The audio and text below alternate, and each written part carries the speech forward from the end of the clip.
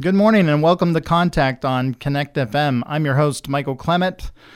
This morning I'll be sitting down with a local author and friend, Nathan Smithrow, who's going to be talking to us about a book that he wrote called The Foregone War, the story of the brave Keystone Grenadiers.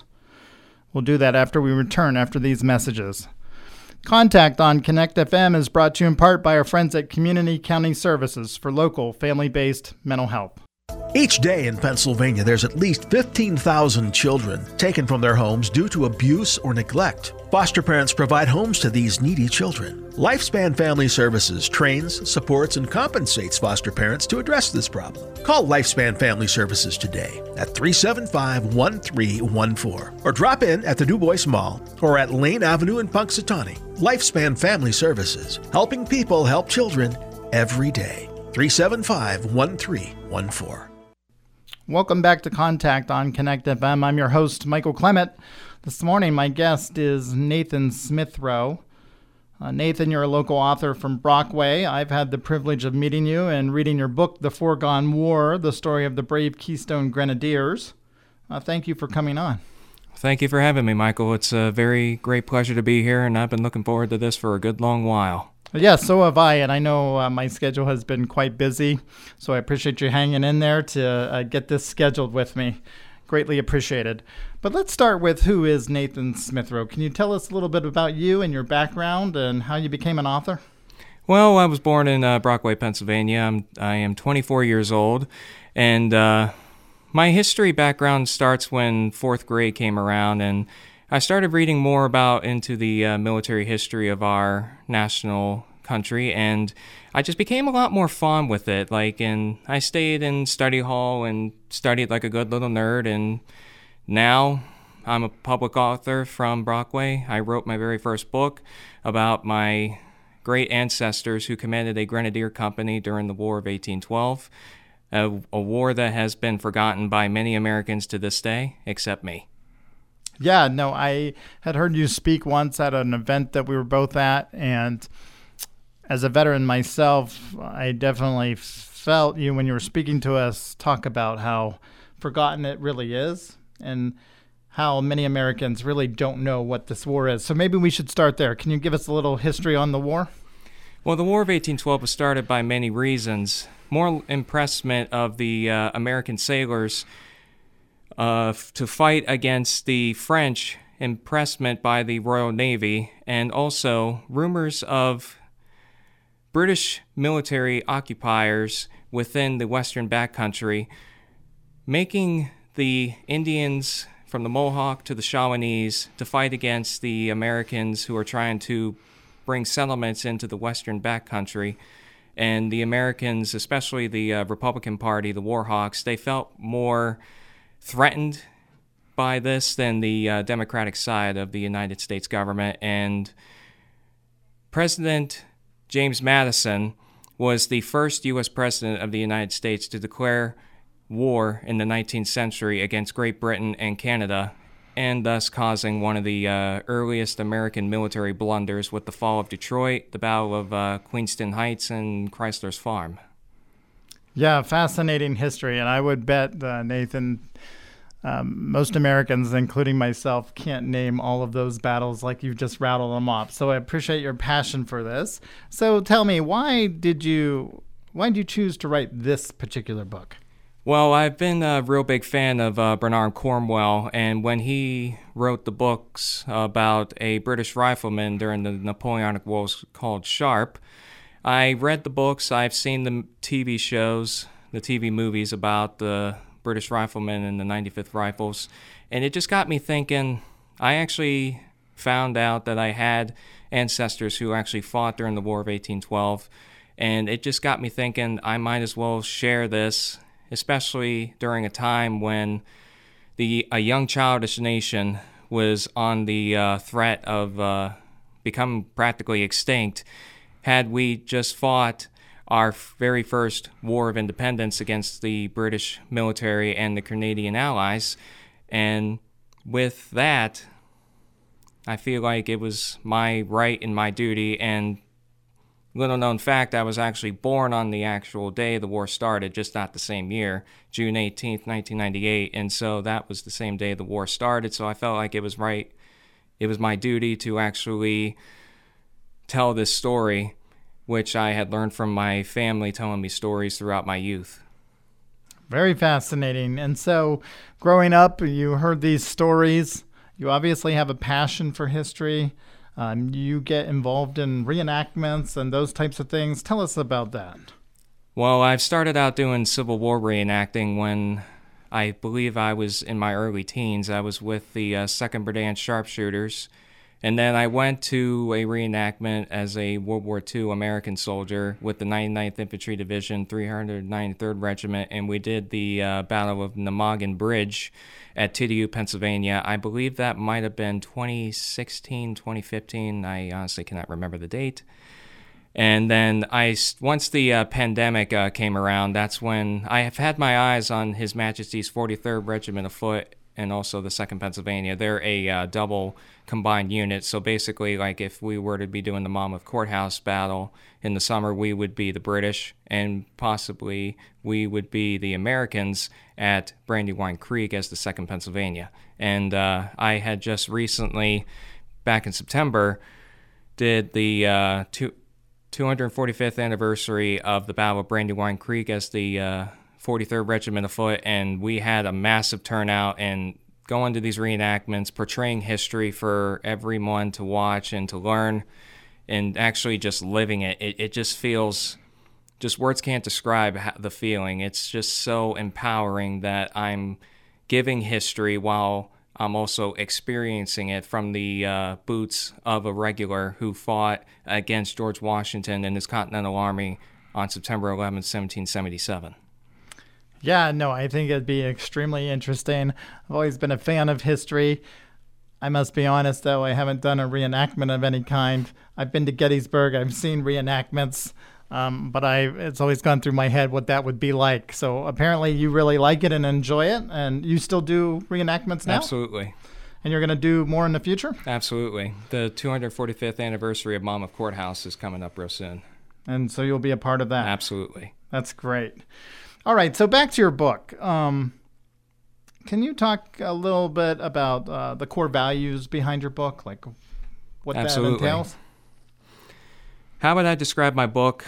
Well, it's about 300 men, women, and children from the Keystone State who donned the bearskin for America in these grenadiers were intent to stop at nothing to help our great nation retain its freedom, which had just been won just less than 4 decades prior, a freedom that we all cherish and still cherish to this day.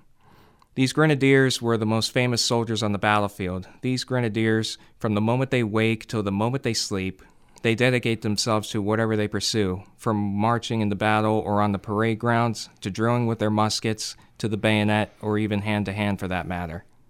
And every grenadier had strict physical requirements. You couldn't even have a filling in one of your teeth.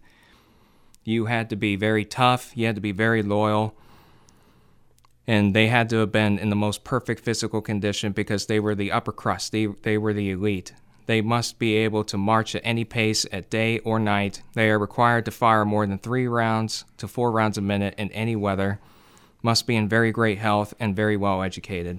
The age limit practically was various from the ages of 6 years old to the youngest, and 24 years old being to the oldest. They were known as the younglings of the Keystone State.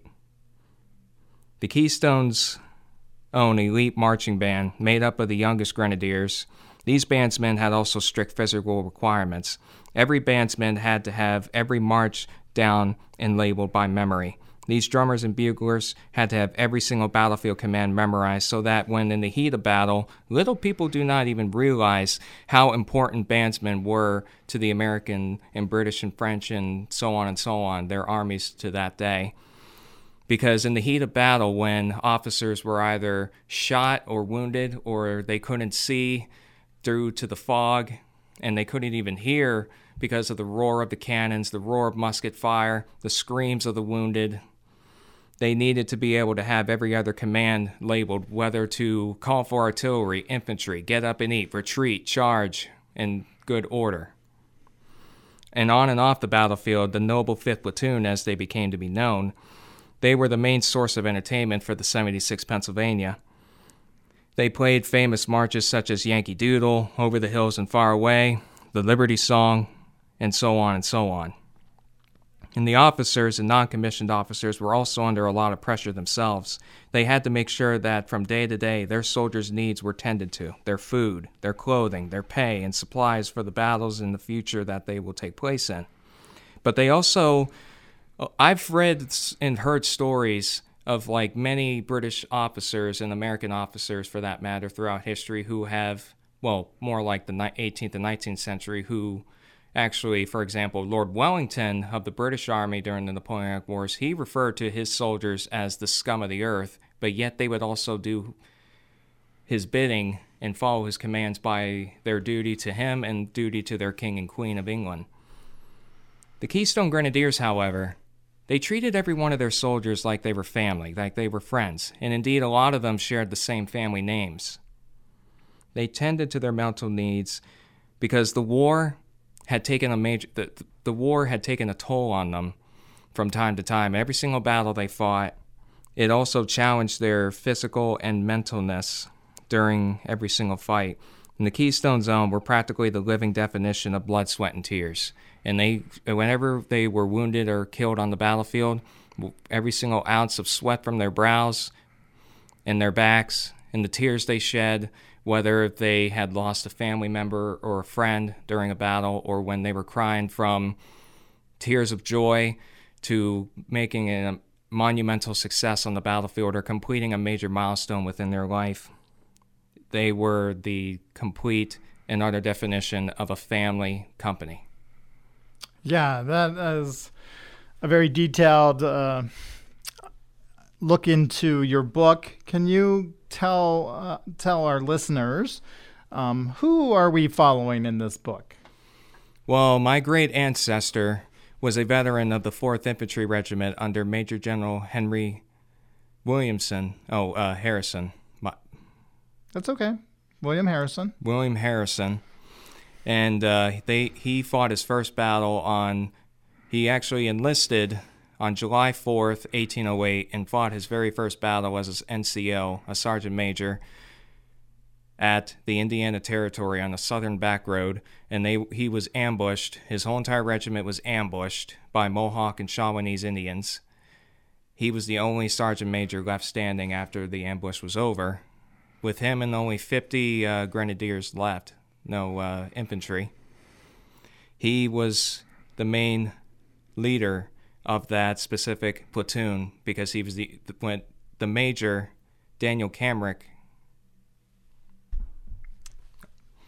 their commanding major of the whole entire regiment was killed, and he was given the specific command of making sure that the last of the soldiers got out alive. And after defeating the Indians and also a small band of loyalist followers who actually commanded the Mohawk and the Shawanese, after capturing them, he would go back home, but he thought that his military career was practically over.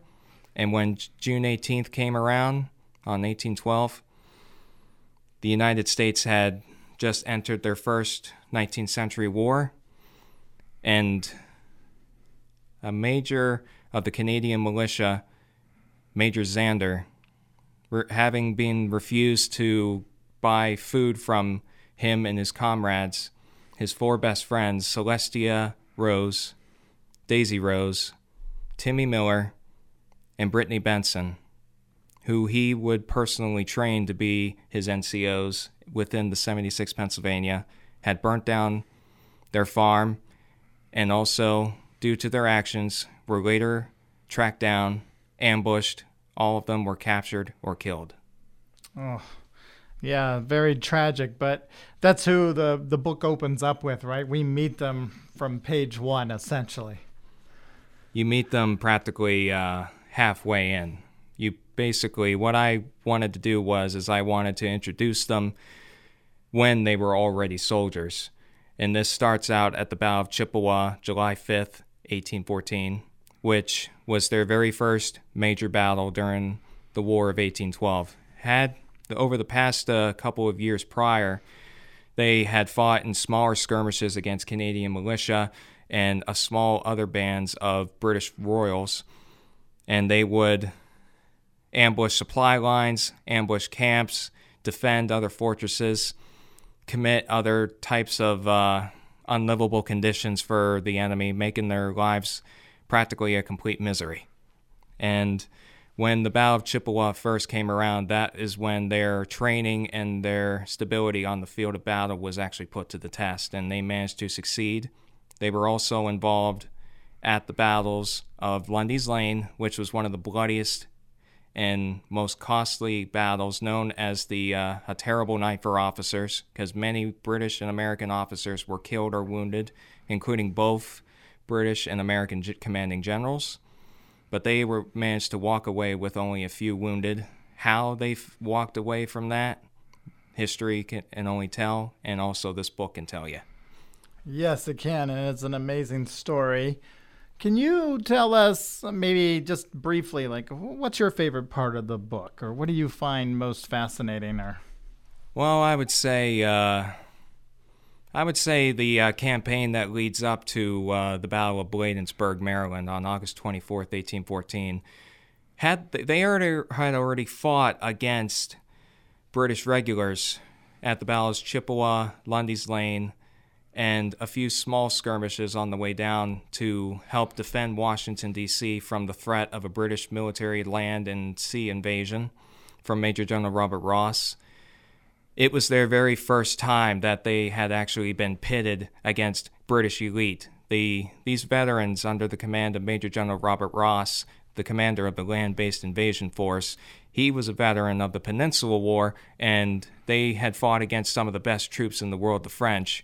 And during the Battle of Bladensburg, Maryland, although they made some success on the battlefield that day, they were completely overrun, and no thanks to the militias who had broken their lines, particularly quite frantically, especially during the battles of Kipps Bay, Princeton, and Guilford Courthouse during the American Revolutionary War.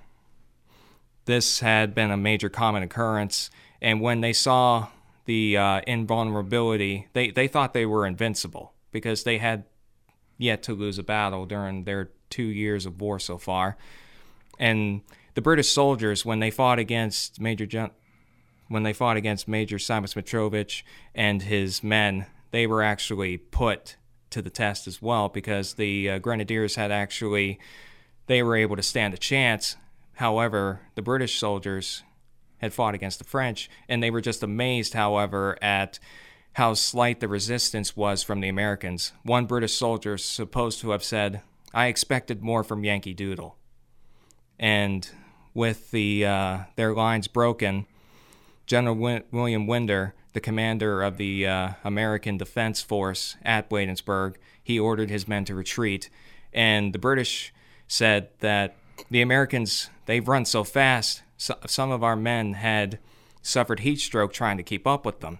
And the Americans all ran away except for the Keystone Grenadiers. They tried to delay and give Washington, D.C. and its populace, especially the President of the United States and his wife, Dolly Madison, who would be also nicknamed as one of the founding heroes of the War of 1812. Had not for her, President George Washington's original portrait, which she had personally removed from the White House, it would have been burnt along with the White House as well. Back to a couple hours before that, the Americans had run away, but the Keystone Grenadiers decided to give Washington, D.C. a little bit more time to live, to be able to get the civilians out. So they decided to use their guerrilla warfare tactics. You see, although they fought in the traditional linear warfare style, where two companies or regiments would march 100 yards from each other and then blast away at each other, that was their version of war. However, the Keystone Grenadiers were smart. Using the tactics of the Indians, they hid in the grass due to their green uniforms. that they decided to wear. They didn't want to wear traditional blue or white styled or gray uniforms. They wanted to adapt to the grass and to the bushes and to the trees and fight like Indians. And it achieved great success for them whenever they fought in that type of traditional guerrilla warfare style. They were able to cause hellish conditions to Major General Robert Ross's advance party, but they knew, as well as every other soldier knew, that the defense of Washington was a failure, and its destruction was inevitable. Yeah, fascinating history there, and love that you brought up President Madison's wife saving that portrait. I mean, talk about being thoughtful in the middle of an attack, but that saved great history for the United States of America.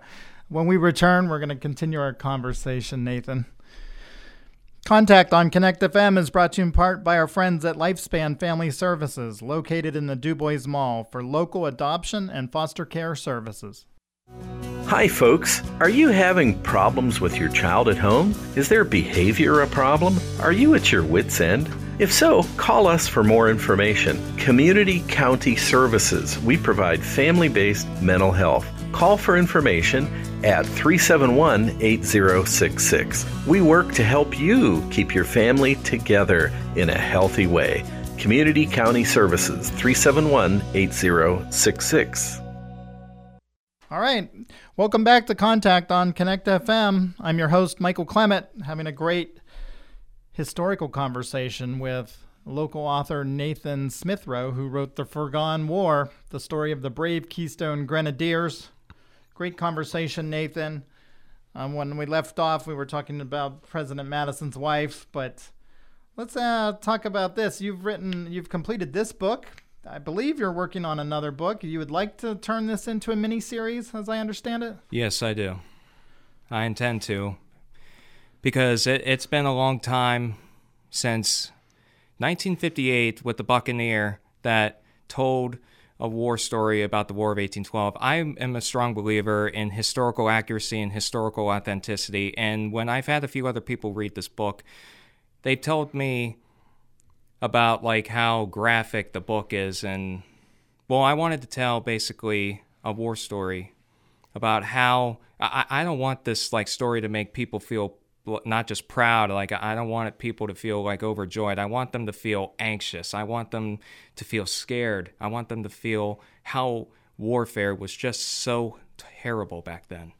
And I just feel like if this book was to be put to film, I feel like it would be outstanding, and I feel like it would just bring this country back to its patriotic roots, to help restore this country to its former and rightful glory.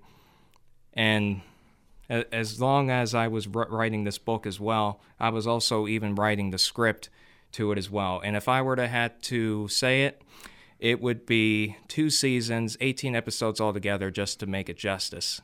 And the difference is between this book and if I would have to give an example, The Patriot with Mel Gibson. The difference between my book is that the British military, you can't be one of the greatest military superpowers by being nice about it. But if you're going to tell a story, at least tell about something that they actually did, like the burning of Washington, D.C. Of course, that was our fault as well, because we burned down the Canadian Parliament after the Battle of York. And if you want to know more about that, read the book.